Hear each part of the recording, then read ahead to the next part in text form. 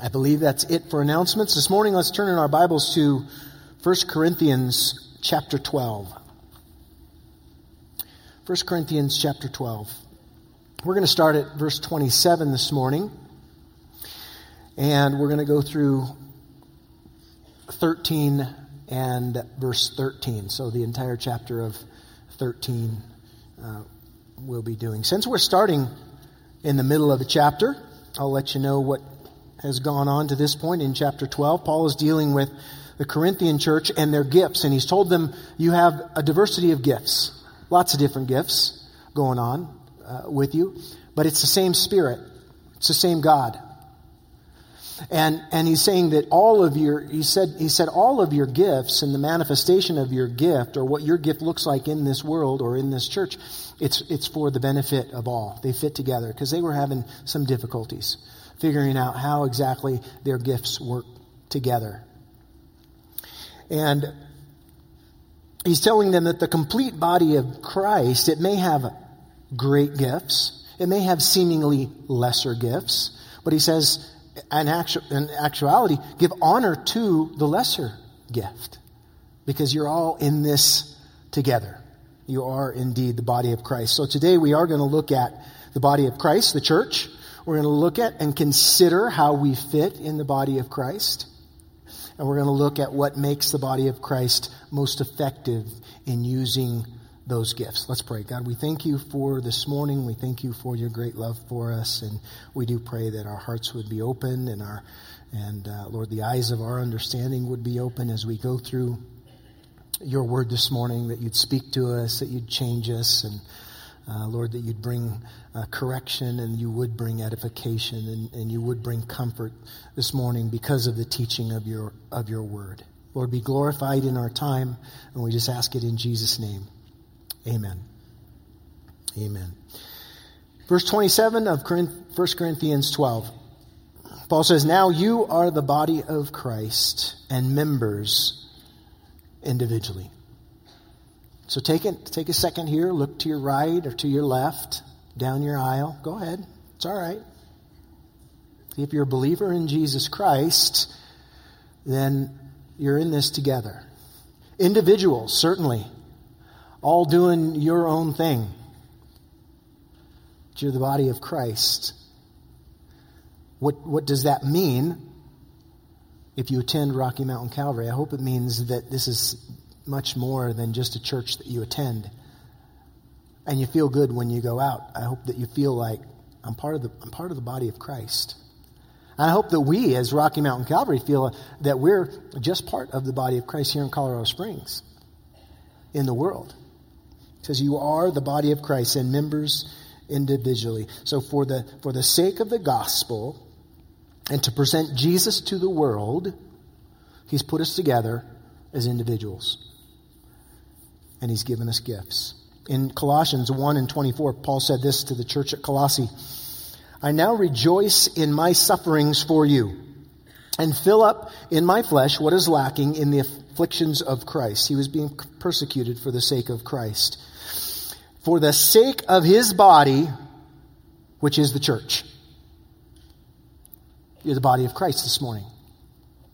The folks that you looked at down the aisle. If you're a believer in Jesus Christ, you're the body of Christ.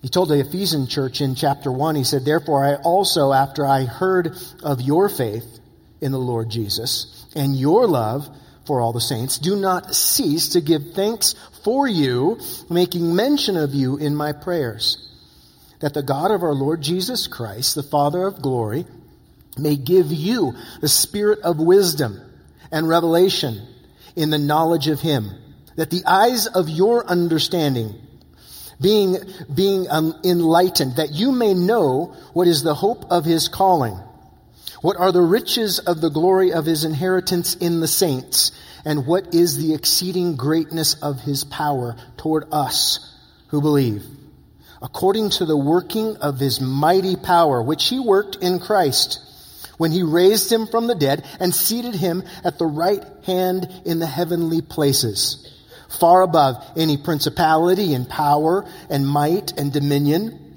and every name that is named, not only in this age, but also in that which is to come. And he put all things under his feet, and gave him to be head over all things in the church, which is his body, the fullness of him who fills all in all.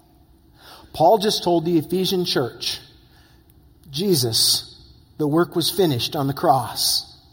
He has ascended to his rightful place with the Father. And he's left you and me and the body of Christ to be him. To be him. All that he was, all that he did. The things that he did, he's left for us to do.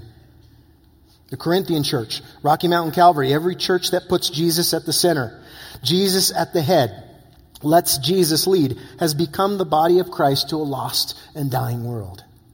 You see, our gifts, our spiritual gifts, when we use them properly, we look like Jesus to a lost and dying world and to each other.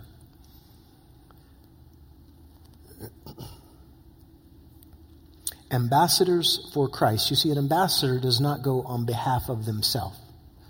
They go on behalf of Jesus. We go on behalf of the body of Christ when we do what we do. Are we doing that well? Do you see that as a place in your life?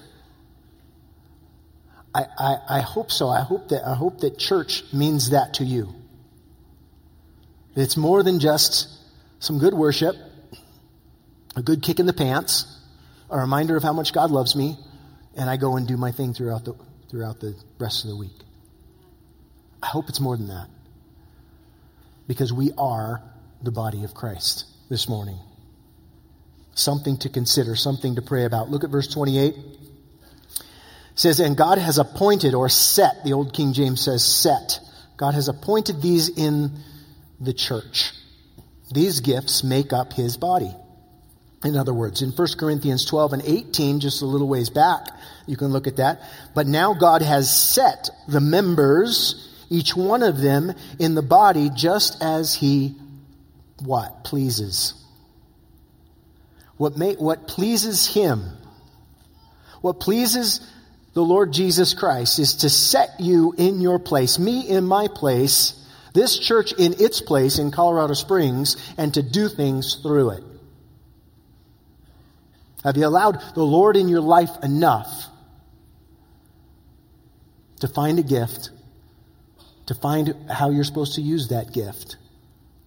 Is that something that you think about when you think of Rocky Mountain Calvary, when you think of your church? I hope so. I hope so.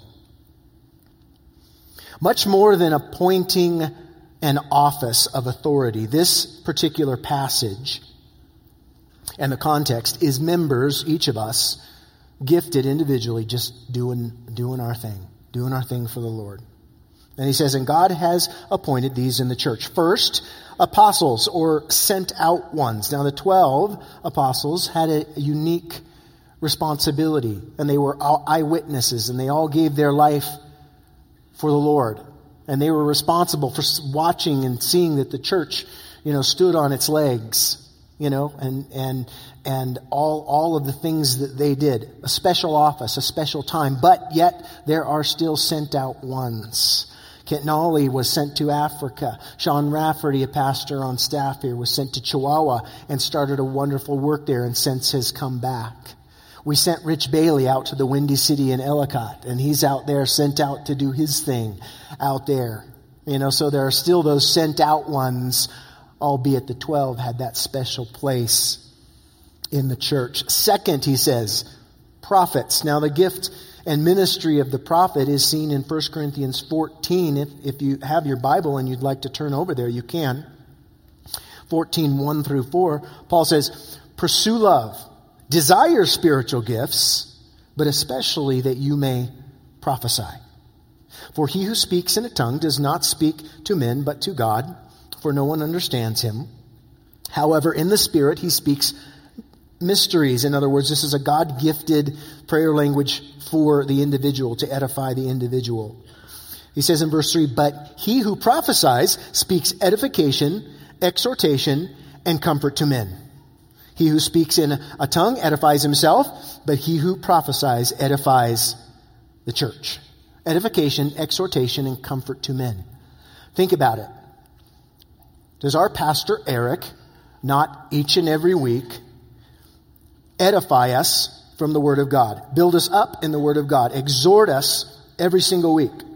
Does he encourage us to get off of our spiritual couch? Does he comfort us every week? Does he remind us of God's great love for us and God's grace toward us? That's that gift working through Eric. And many other have it in this church. And pastors and leaders. And there are some leaders that just do this for the pastors at this church. And they encourage us. And they edify us, you see. Third, teachers. So we see now that, well, if Eric has the gift of prophecy, he definitely has the gift of teaching. And so I can have more than one gift. Yeah, you can have more than one gift. You can have as many as God wants you to have.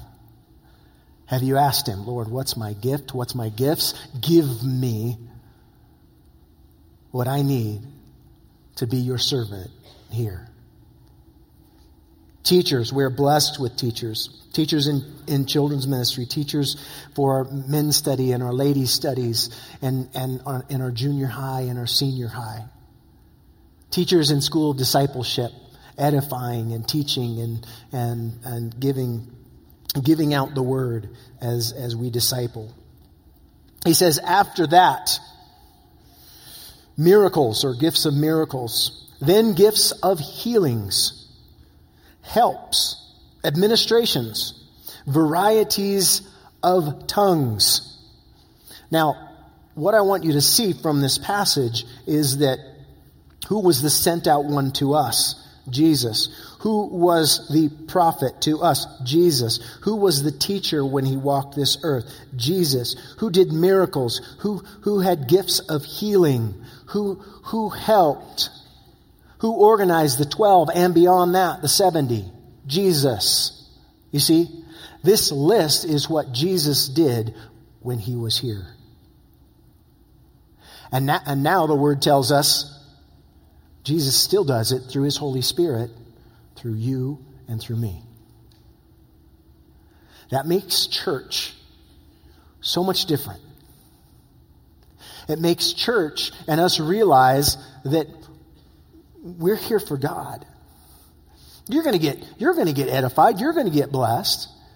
God's going to use you, but only if you realize I'm a special part here at Rocky Mountain. I have a special part in the body of Christ. Jesus wants to work through me. And he says in 29, are all apostles? No. Are all prophets? No. Are all teachers? No. Are all workers of miracles? No. Do all have gifts of healings? No. Do all speak with tongues? No. Do all interpret? No. Verse 31, but earnestly desire the best gifts, plural. You can have more than one. You can have many as God wants you to have.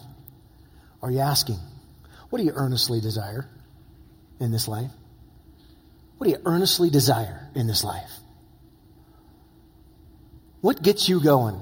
What wakes you up in the morning? What puts you to bed? What motivates you? Is it that you are part of the body of Christ and you need to find out what God wants you doing? I would submit to you, if we understand the total work of the cross and that we are saved from our sin, and there's not a better gift that I could have received, and we really understand that the next step is, God, I owe you me. And you want me. That's a miracle in and of itself, right? God wants us. And he wants to equip us and use us. The best gifts for each of us is anything God empowers us to do by his Holy Spirit that blesses as many people as possible, both inside and outside the church, whether it be 2, 5, or 1,000. That's the best gifts. Gifts are good. We should seek them. We should ask God for everything that we need to represent His body to this world, in our homes, in this church, at work, spiritually gifted people for the Lord Jesus Christ. Is that us? I hope that's us. That's what we want to be. That's why we teach the Word. That's why we exhort. That's why we encourage. So that we can be that. So that we can be a church that moves through the power of the Holy Spirit in our community. Something that Jesus did that He now wants to do through you. What is it? What is it? Look at verse 31 again. But earnestly desire the best gifts, and yet I show you a more excellent way. A better way, Paul? I mean, you just kind of described some awesome gifts. And just told all of them, hey, if you have your gift and you're working it and you're doing it, and that's good. And indeed, it is excellent. But what did Paul say? I'm showing you a more excellent way. I want you to be the most excellent you can be. I don't want you to just settle for thank you, Lord Jesus, you saved my soul. That's an awesome start, and that is the place we have to be. And I'm not underestimating that at all. We live it, we lean on it, we thank God for it. But He wants to take us beyond that. And Paul says, I show you a more excellent way. An even more excellent way than supernatural talent and ability. Because that sounds pretty fantastic. And indeed it is. We have many gifted people at Rocky Mountain Calvary, both on staff, not on staff, volunteers, doing lots of amazing, fantastic things. Paul says, I show you a more excellent way. I show you a better way. Let's find out what that way is. Look at verse 1 of chapter 13. Though I speak with the tongues of men and of angels and have not love. Now that word love is agape love. It's a sacrificial love. It is a love that's going to hurt. It's a love that might cause me to suffer. He says, though I speak with the tongues of men and angels and have not that agape love, I have become a sounding brass or a clanging cymbal. He says, without love, it's noise. Imagine being able to go to any country, any city in any country, any dialect, and communicating what you'd like off the menu, or communicating the gospel of Jesus Christ. What an incredible gift. Any language, all tongues. You see, Paul here is speaking in extraordinary terms for a reason. He's saying, even if you had that kind of magnificent gift to speak in any language, but didn't have love, you'd just be a little bit of noise. You'd just be bothersome. It'd just be frustrating for the hearer. Clanging cymbal, right? Clanging cymbal. Paul writes, if you could speak in all those languages, but you had not love, you had not agape, you had not sacrificial love, you had not a caring love, the kind of love that went to the cross, just noise. Just noise. Look at verse 2. And though I have the gift of prophecy and understand all mysteries and all knowledge, and though I have all faith so that I could remove mountains, but have not love, I have nothing. Nothing. Once again, imagine everything that anybody could ask you about God, about Jesus, about His Word, about salvation, about, the mysteries of the universe. Like, why do some men keep their hair and others do not? Even if you had all of that wisdom, right? And you had not love, it says you have nothing. It won't get you anywhere. It won't take you anywhere. If I could answer them all, but had not agape, didn't pick up my cross, didn't die to myself, didn't think of others, I would have nothing. If I had all faith, if I could actually remove the mountain, if I could believe that you would be healed, and you were healed, right? If I had that kind of faith, if I had the kind of faith that got you through a tremendous financial burden, and it worked. My prayer for you worked because I had that much faith, but I had not love. I have nothing. Nothing. Agape love, a hurting love, a selfless love. Look at verse 3. And though I bestow all my goods to feed the poor, and though I give my body to be burned, but have not love, it profits me nothing. It profits me nothing. Wait a minute, Paul. You could die for your faith and not have love?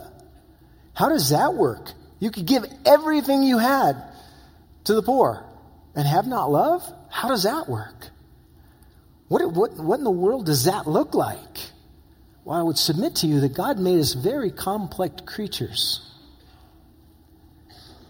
And we can convince others, and even, yes, ourselves, of how great and magnanimous we are and how talented we are. And we could even, yes, Paul says, die for our faith and do it in a selfish way. That cuts to the very thoughts and intents of your heart that only God knows, and only each of us knows where we're at with that. When David said, search me and know me, Lord, and see if there's any wicked way in me. Any way. God, see if there's a speck of something that's not right. You see, because it's those specks and those undealt with issues that we have of selfishness that gets in the way of love. It gets in the way of love. Don't deceive yourself, Paul says. Your greatest act, your greatest talent, your greatest spiritual gift God gave you. Yes, indeed, even that you can use for your personal selfish glory and not for God's glory. It's kind of like this. Let's get in your mind's eye your car. The car, your dream car. When I was in high school, the one I dreamed of was Porsche 911. Black lacquer. Beautiful thing to look at, right? I got as far as the poster, and that's it. Right? What's your perfect car? It looks wonderful. 16 coats of lacquer paint. It's a thing of beauty. Now, imagine my Toyota Tacoma, 1997, with dents all around it on its third paint job that's going bad as well. Okay? You got that picture? Now, your car doesn't have gas, but mine does. And we're stranded. What's going to get you unstranded? My car. My car. You see, love is the fuel that makes your gifts and my gifts run. That car might be beautiful to look at. You get in it, you see all the bells and whistles, and it seems like, oh, that's just the perfect thing. Without gas, it does nothing, right? It just sits there and looks pretty. We don't want to be a church that just sits here and looks pretty.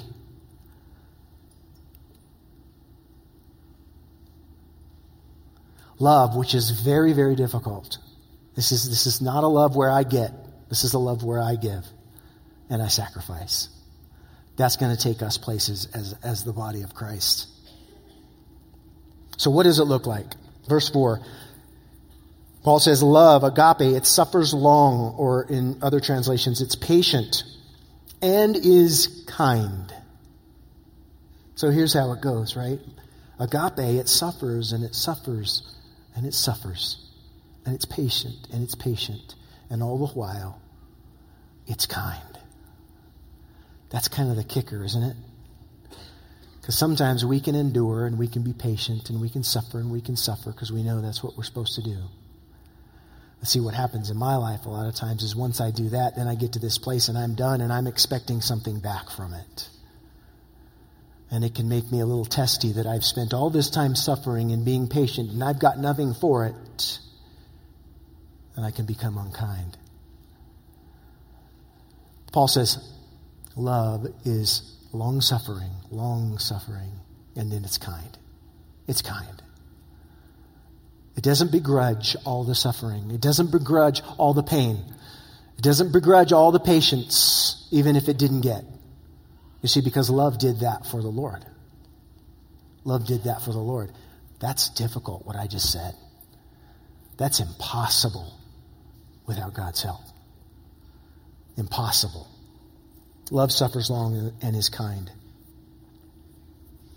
The love that wants to be kind is the love that understands that those who cause it to suffer the most really kind of need it the most. And they sign up for it.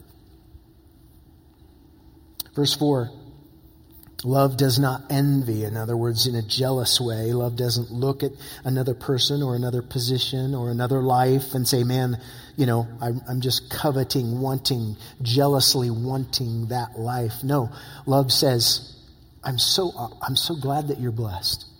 What a blessing that you're blessed. You see, love looks at others first and not himself. That's an act of God.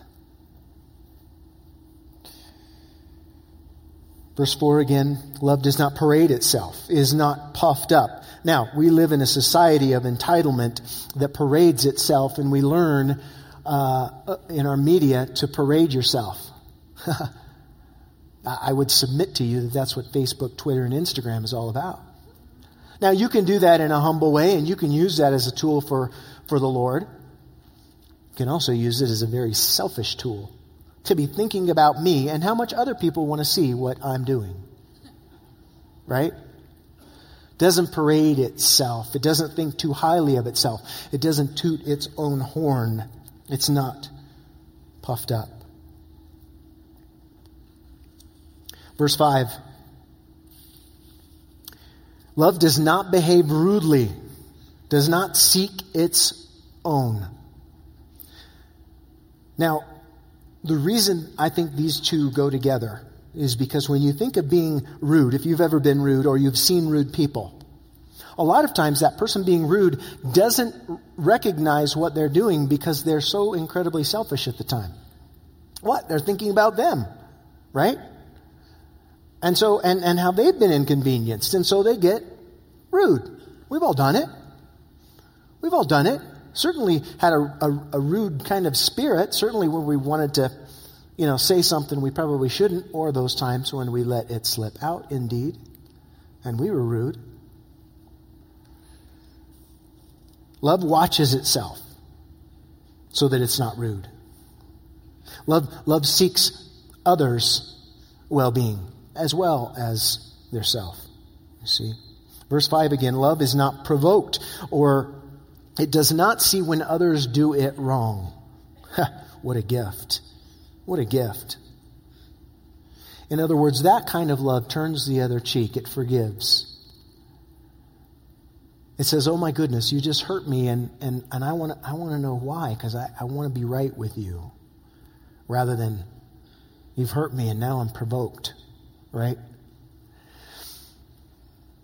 So I'm driving to church yesterday. My wife had a function here, and I'm driving down to help her.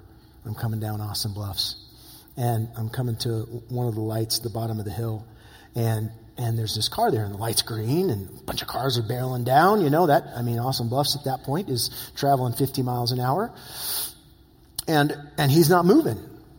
I'm a little ways back, and I'm thinking, okay, what's going on here? What's going on here? And so I'm like, okay, I'm going to look back. I'm going to lane change and maybe just kind of go around him. And I see this squirrel jump out. It's like, okay, he was waiting for the squirrel. So I make my lane change, and then I'm through the light, and I go to get back over in my lane, right? Well, about the time I'm finishing getting into my lane, I'm looking back, and here's this car that was waiting for the squirrel. He must have gunned that thing and got right behind me, right? And I'm looking in my mirror, and he's talking to me. He's sign languaging to me. you know?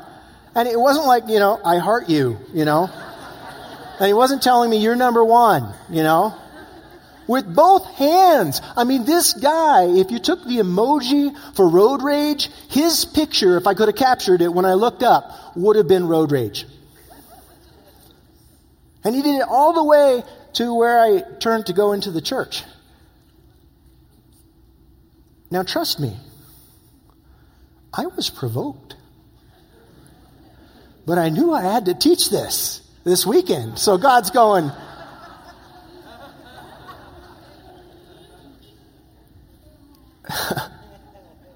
all right.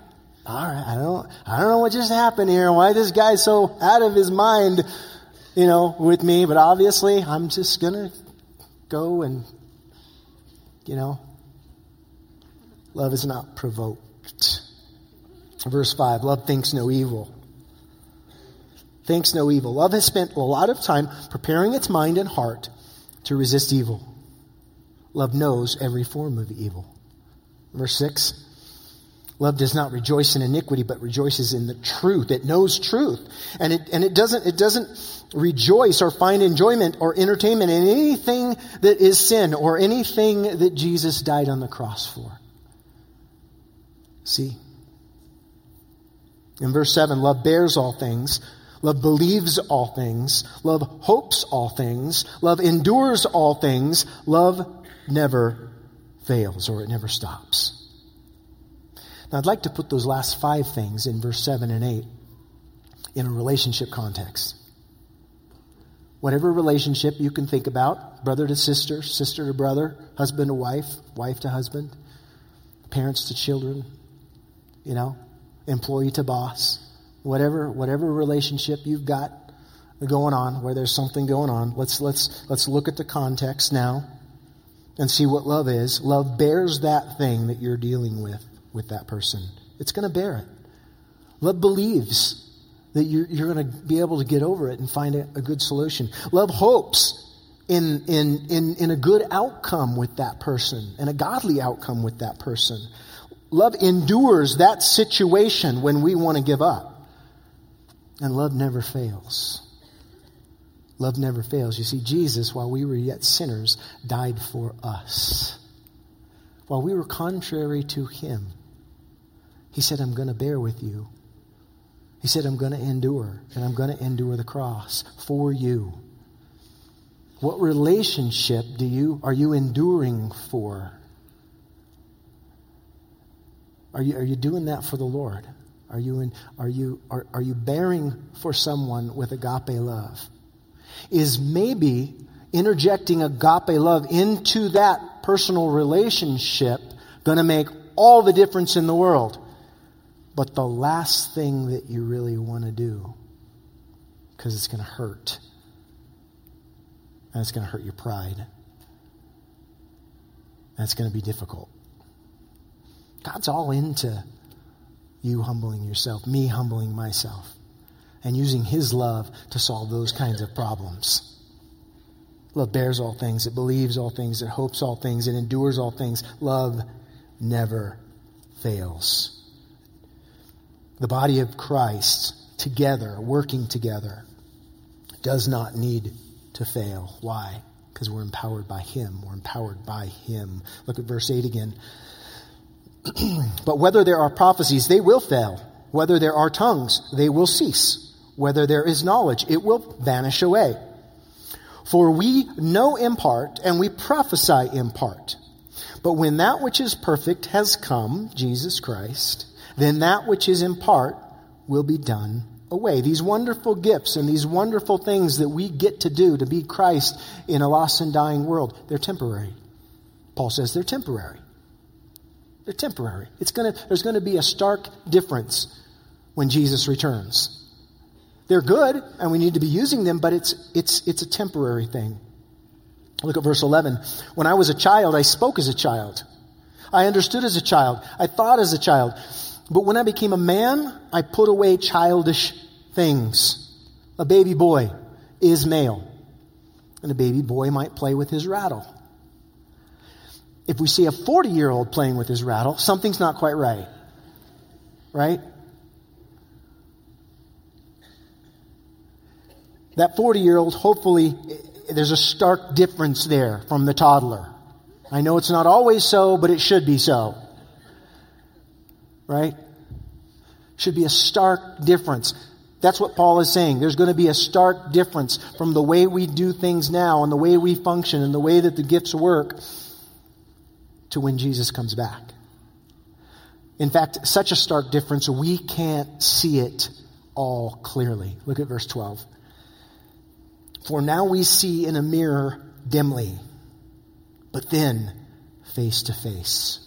Now I know in part, but then I shall know, just as I also am known. You see, Jesus knows you and me. He sees us. He sees the inner workings of our heart and our mind and our soul. He knows what works best. He sees us clear as day. He knows us. And to a certain degree, by His Word and by His Holy Spirit, we can know Him, and yet it's like looking through a glass dimly. But then, face to face. Face to face.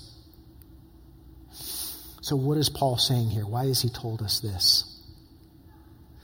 If you're so, and we are so wrapped up in our gifts and what Rocky Mountain Calvary does and our own personal gifts and talents, that we don't understand that what's much more important, if you had the smallest gift in the world and hardly any talent to give, but you had such a heart for love, such a heart in faith, such a heart that hopes, that's going to endure. That's going to endure. Look at verse 13. And now abide faith, hope, love. These three, but the greatest of these is love.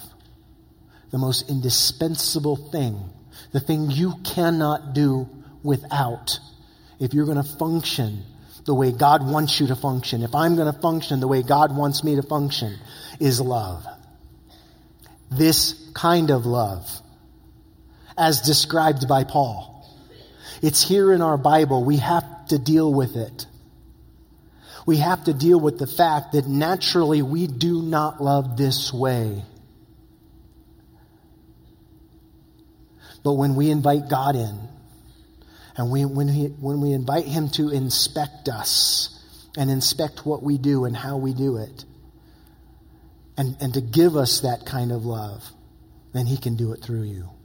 He can do it through you. Does your home run on love? As your car runs on gas, does your home run on love? If you're a business owner this morning, does your business run on love?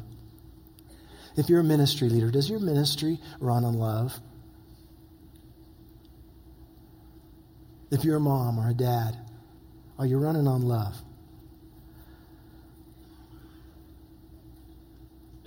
Hope, faith. Faith that He will do all He has said He will do. Hope that one day Jesus will restore all things to Himself. Hope in Him completing the work He started in us and making us complete in Him. That's how we'll love best. And love, agape, the greatest gift God could ever give us. Agape love is the greatest mountain we can ever climb. It is the best remedy for the hatred of this world. It is the finest solution for every argument we will ever have. Love is the most comforting seat we can sit in, and love is the only thing that can make each of our gifts and talents work together to be the body of Christ to a lost and dying world. That's church. God's way. Are we entering in? Nothing stopping us but ourselves. Some of you, it's hard. Say, if I love that way, I know what's going to happen. You see, because you weren't shown love.